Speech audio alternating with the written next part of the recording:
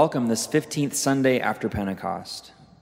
Wherever you are listening, however you may be struggling, we invite you into this space, one where you can hear the good news in proclamation, spoken and sung, a time where you can be still and know God is God. Our guest preacher today is Gabe Brannon of ELCA Churchwide. The grace of our Lord Jesus Christ, the love of God, and the communion of the Holy Spirit be with you all. And also with you. Alleluia, alleluia, alleluia, alleluia. We have an advocate, Jesus Christ the righteous. Your sins are forgiven on account of his name. Alleluia, alleluia, alleluia, alleluia. A reading from John. Glory to you, O Lord. No one has ascended into heaven except the one who descended from heaven, the Son of Man. And just as Moses lifted up the serpent in the wilderness, so must the Son of Man be lifted up, that whoever believes in him may have eternal life. For God so loved the world that he gave his only Son, so that everyone who believes in him may not perish, but may have eternal life. Indeed, God did not send the Son into the world to condemn the world, but in order that the world might be saved through him. This is the word of God. Praise to you, O Christ. Gracious God of healing and hope, thank you for the chance to gather in your word and light, even if now oddly and virtually, so that your message of grace can continue to shine throughout the world. We ask that you show us ways to live your word in the world, and remind us that your word is a call to action, not simply reporting of the past. We pray and ask this in Jesus' name. Amen. Nicodemus came to Jesus at night. It was risky. As a Pharisee, Nicodemus knew he was supposed to think of Jesus. Jesus was a rabble-rouser. Jesus broke the Sabbath. Jesus drove people and sheep and cattle out of the temple with a whip of cords. This was not the behavior of a good, lawful Jewish boy. But then there were the other stories, like the wedding at Cana, where people say he turned jars of water into jars of wine, and the testimony of John the Baptist, who said Jesus is the one who will baptize with the Holy Spirit. So under the cover of night, so as not to be seen, Nicodemus comes to Jesus and greets him. "Rabbi," he said, "we know that you are a teacher who has come from God, for no one could perform the signs you are doing if God were not with him." This is how John 3 opens. In today's reading, it is Nicodemus that Jesus is speaking with. From the Bible, we don't know a lot about Nicodemus. He only appears on 3 occasions, and all in the Gospel of John. But we can fill in the blanks with some color from what we do know about him. We know that Nicodemus was a man of some repute and respect. We know he was a man of wealth and power. I think we also know that Nicodemus was conflicted. Otherwise, he wouldn't have been there. Otherwise, he wouldn't have risked so much and sought after Jesus under the refuge of night. Nicodemus's conflict, I think, comes from the pull between his need to be faithful to the values and duties as a Pharisee, a member of the Jewish ruling council, and the God that Jesus was walking and bringing into the world. Are these the same God? Can they be? If what Jesus has said is right, if God really is with him, does that make Nicodemus and the rest of the Pharisee wrong? What follows in John 3 is a conversation between 2 devout men of God. In Nicodemus, we find the highly educated man and a politician in the community looking for answers. In Jesus, we find the answers, though sometimes complicated to understand.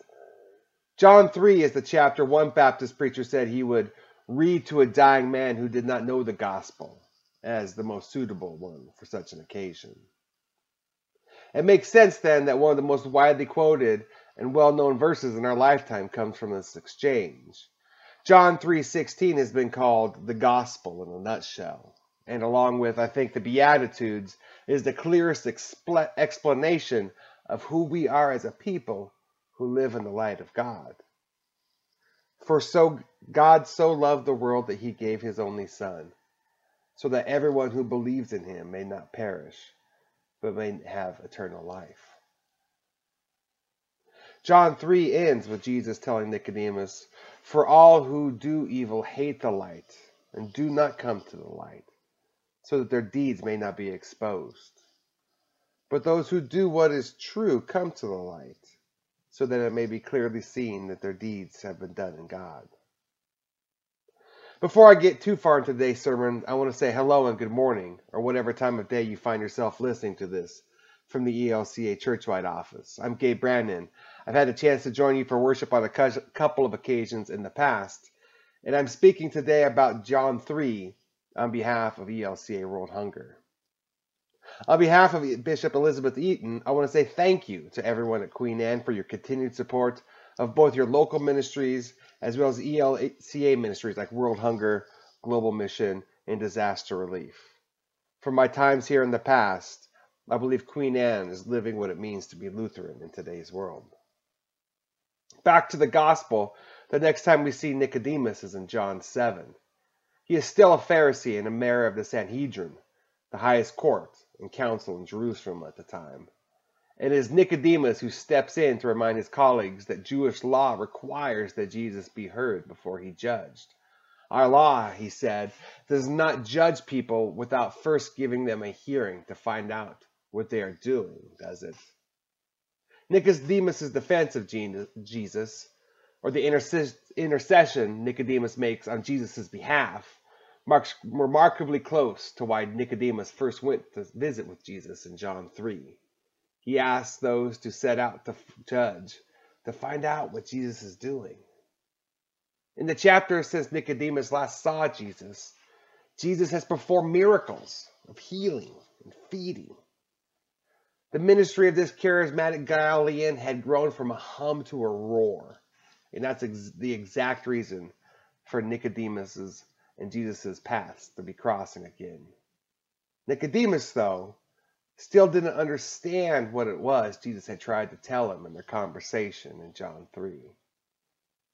As popular and quotable as it is, I don't think it was John 3:16 that was left rattling around Nicodemus' brain when he and Jesus part ways at the end of John 3, though. Remember what we know about Nicodemus.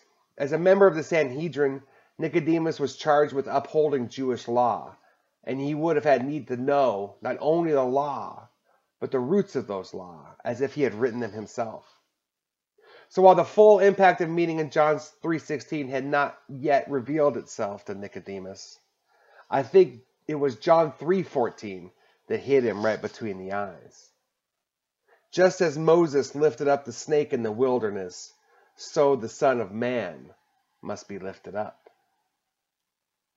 Why is Jesus bringing Nicodemus back to our first reading today, Numbers 21, with Moses and the serpent? Not to show off his knowledge of the Jewish law, not to show the right in his righteousness, not to trick Nicodemus or prove to him that he is somehow wrong. I think Jesus refers back to Moses and the poisonous serpent for a couple of reasons. The first is a very literal interpretation. Just like Moses lifted up a bronze snake onto a pole, for everyone who is bitten shall look at it and live, Jesus is telling Nicodemus that soon it will be Jesus who is lifted up, though Jesus on a cross, not a pole, so that everyone may have eternal life. Jesus, I think, was also trying to tell Nicodemus that it is God's promise that he is there to help us fight against the serpents of the world. First through Moses in the wilderness, then again through Jesus and giving his only Son to the world, so everyone who believes in him may not perish, but have eternal life. Indeed, we read in today's gospel, God did not send the Son into the world to condemn the world, but in order that the world may be saved through him. In today's world, there are a lot of snakes to choose from. And I'm not even thinking of politics or politicians. But I think it's fair to call COVID-19 the serpent of today's world. As I write this, we have seen 27.6 million confirmed cases worldwide, with nearly 900,000 deaths. Here in the United States, over 6.4 million cases and 190,000 dead. If we want to measure it another way, though not to compare the two types of losses, the UN believes the slowdown to the global economy caused by the coronavirus is likely to cost at least $1 trillion. These aren't just numbers, though. I worry when we focus on numbers and statistics and polling and 7-day rolling averages and positivity rates. I worry when we forget the humanity that is attached to each number. Each number told is a person whose life is lost. Each number counted as a family and community deeply and forever impacted. I think of it this way. If I were trying to say the name of each of the 193,025 lives lost in the United States as I write this, if I could keep up the impossible pace of a name a second, it would take me nearly 2.25 days to recite the list. And that's just here in the United States. Keeping the same pace, it would take me over 10 days to say the names of our siblings in Christ who have lost their lives globally. COVID-19 is the serpent of the world. So what do? How do we respond? Jesus tells us today that God did not send his only Son into the world to condemn it, but to save it. That he is here to fight the serpent. That God so loved the world that he gave his only Son so that everyone who believes in him may not perish, but may have eternal life. The truth, though, is that even before this crisis, hunger was on the rise. The truth is the pandemic could almost double acute food insecurity by the end of this year. In the coming months, as many as 265 million people could suffer hunger extreme enough to endanger their lives or livelihoods. The truth is, more mothers of young children in the United States are reporting food insecurity than ever before. The truth is, people are facing impossible choices, risking infection because of hunger, violence, and lack of income. In the face of all of this, as the serpent of the world slithers through spring and summer and into our fall, what do? How do we respond? We do what Jesus tells us to do. What he tells Nicodemus. Just as Moses lifted up the stake in the wilderness, so the Son of Man must be lifted up. We do what Jesus tells us to do. We do what Moses shows us how to do. We pick up snakes. We pick up snakes especially for those who find themselves in the wilderness where there is no food and no water. We lift up Jesus not on a literal cross, but through living out his teachings in our actions. Our church, through ELCA World Hunger, has walked alongside our partners as they fight the serpents of their communities. For more than 45 years, this work has included healthcare, food security, sustainable agriculture, protection for migrant workers, education, financial training, women's empowerment, and political advocacy. It's our church's aim to get to the root causes of hunger and poverty and to one day find a just world where all are fed. ELCA has traveled alongside our partners throughout this pandemic. Like the congregations of the ELCA, like Queen Anne Lutheran Church, our normal routines have shifted, but our doors and work have never closed. We continue to deliver services to the people who rely on them. I want to extend an invitation to you all today. I want to invite you all to listen in on a conversation in a couple of weeks about what our church is doing to pick up snakes. It's an online Zoom meeting, which honestly, at this point, it's hard to believe there was a time before online Zoom meetings. And I'll give you a link in a moment. This conversation, which we are calling Hunger in the Timer of COVID-19, Life for Today and Hope for Tomorrow, will center on a conversation between Bishop Eaton, alongside with the Bishop of Northwest Washington Synod, Bishop Shelley Bryan Wee, along with author and advocate Rick Steves. And it's a chance to hear about how the ELCA is responding during this pandemic. You can find all this information out, including how to register, at elca.org/hunger fundraiser. The event is Thursday, September 24 at 5 o'clock Seattle time. This is the second type of these Zoom events we have done, and what I appreciated about the first message coming out of the first one is that our church is faithfully responding to this crisis with a voice of hope and a commitment to be standing in the world. Once again, that link is elca.org/hunger fundraiser. The final time Nicodemus appears in the Gospel of John is at the end of John 19. Later, Joseph of Arimathea asked Pilate for the body of Jesus. Now, Joseph was a disciple of Jesus, but secretly, because he feared the Jewish leaders. With Pilate's permission, he came and took the body away. He was accompanied by Nicodemus, the man who had earlier visited Jesus at night. Nicodemus brought a mixture of myrrh and aloes, about 75 pounds. Taking Jesus' body, the two of them wrapped it with the spices and strips of linen. This was in accordance with Jewish burial customs. I wonder if in that moment, as he and Joseph of Arimathea carried Jesus' body down Golgotha, Nicodemus, the man who earlier had visited Jesus at night, remembered Jesus' words to him. Just as Moses lifted up the snake in the wilderness, so the Son of Man must be lifted up. I wonder what Nicodemus thought about as he helped Joseph carry the dead body and weight of Jesus down the hill before wrapping him in linen.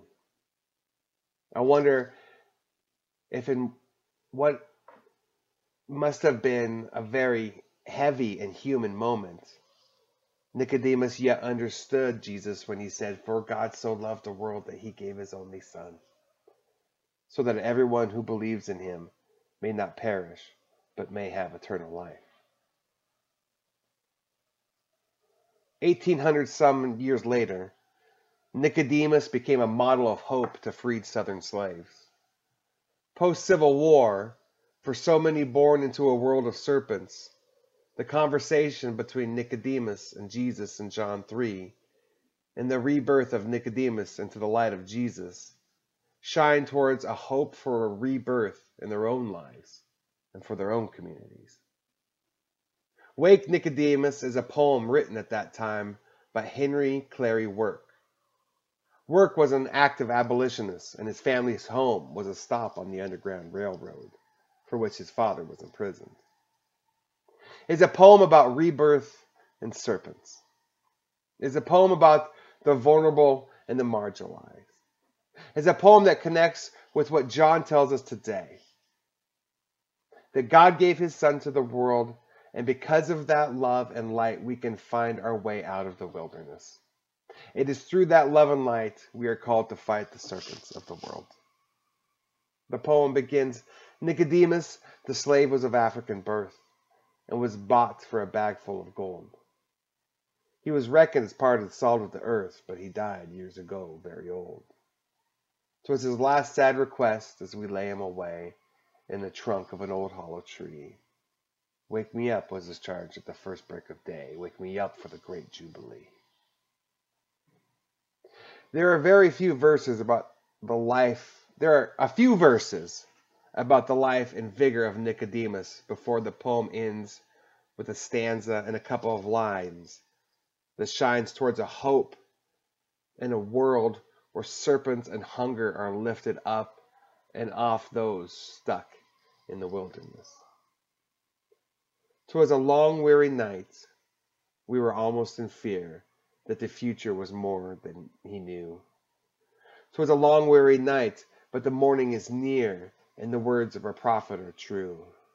There are signs in the sky that the darkness is gone. There are tokens in the endless array. While the storm, which had seemingly banished the dawn, only hastened the advent of day. Gracious God, thank you again for the chance to share in your word and light.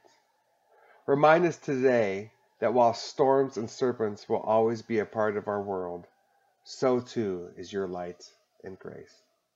We pray in your name. Amen.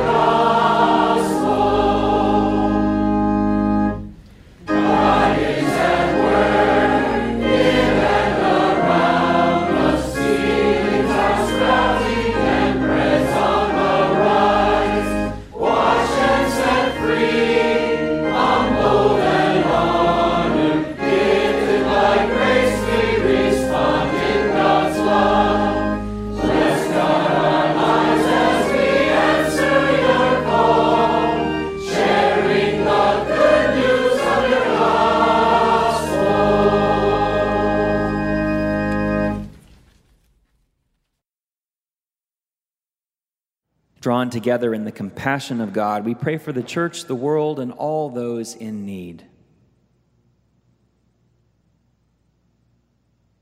Holy God, you welcome us when we are weak in faith. Uphold your church throughout the world. Make it a place of welcome. Strengthen faith through online Bible studies and Sunday schools, confirmation classes, and youth ministries. Nurture new ministries of education and growth, especially as we continue to worship apart. Lord, in your mercy. Hear our prayer. The heights of the heavens show us the vastness of your steadfast love. Have compassion on your creation. Where human selfishness has brought ruin and destruction, we look to you to heal, renew, and redeem your world. Lord, in your mercy. Hear our prayer. Make your ways known to the nations. Speak kindness to our bitter grudges. Settle our hearts when we want to settle accounts with violence. Bless our leaders with patience and wisdom. Lord, in your mercy, Hear our prayer. bring healing and justice wherever harm is dealt. Provide vindication for all who are oppressed. Free victims of human trafficking and forced labor. Deliver all who are bound by debt. Feed all who are hungry, and guard refugees fleeing famine, poverty, and war. Lord, in your mercy, Hear our prayer. teach us to forgive. Remind us that you do not always accuse us. Give us pause when we are tempted to pass judgment and argue unnecessarily. Make this congregation a community of mercy for one another and for all our neighbors. Lord, in your mercy. Hear our prayer. For who or what else do the people of God pray?